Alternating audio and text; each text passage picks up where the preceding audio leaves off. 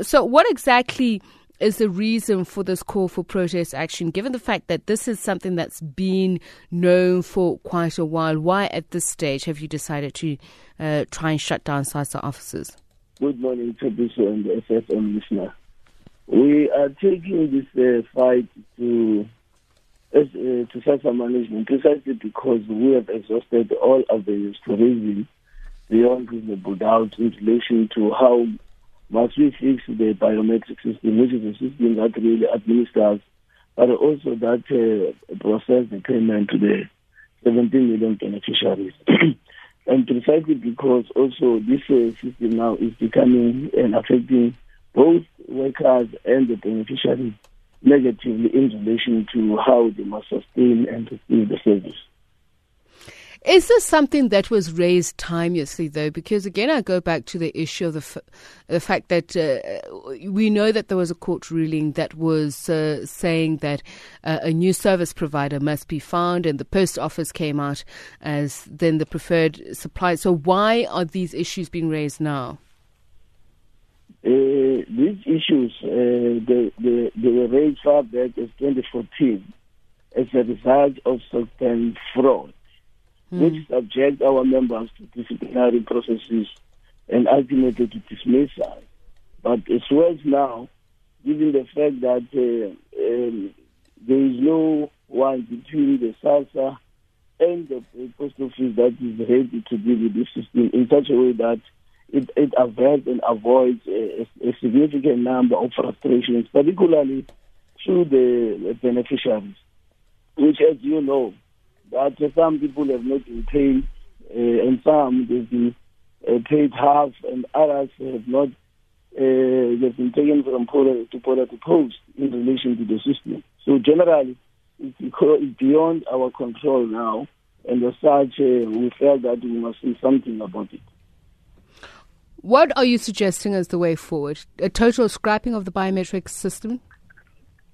We are suggesting that the management must put on hold on biometrics and go back to SOCPEN. As you will recall, that we have been using SOCPEN for some time. The reason why we had the problem is the vulnerability of the system to fraud. And we say, in doing so, while we are putting this on hold and using SOCPEN, then let's get into details in relation to the challenges we're facing as a result of biometrics.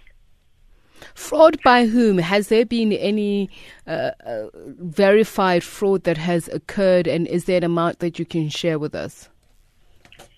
There have been, and it's on record, there have been also some reports in relation to the panel where members have been subjected. For instance, what is vulnerable about the system is that the system can be hacked to a point that what is called your user code and credentials can be used by me wherever I am, but no one will pick it up that is not done by you, it's done by me. And as such, the SASSA goes for you because of the user code that you've been used, irrespective of whether it's done by you or not.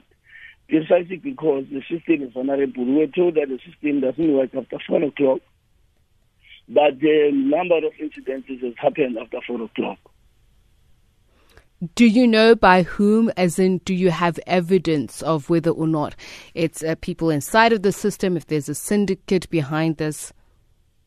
It has been proven reasonable doubt that some people who have been dismissed have been really innocent in relation to this system, and facts were put on the table, and as such, some people have been brought back precisely because of that. But the challenge is that we can't track the country, both SASSA and the system itself. So that's the real issue that we're confronted with here. I understand that, Mr. Sapeta, but do you know who is behind it? Who's behind the theft? You will know, because remember, this is it's a technology. Yes. It requires experts, and we know behind it, the system there are experts who are employed by SASSA who can account for that. That's the reason why really we feel that because it was not only affecting workers, but also it creates frustrations in relation to the beneficiaries themselves.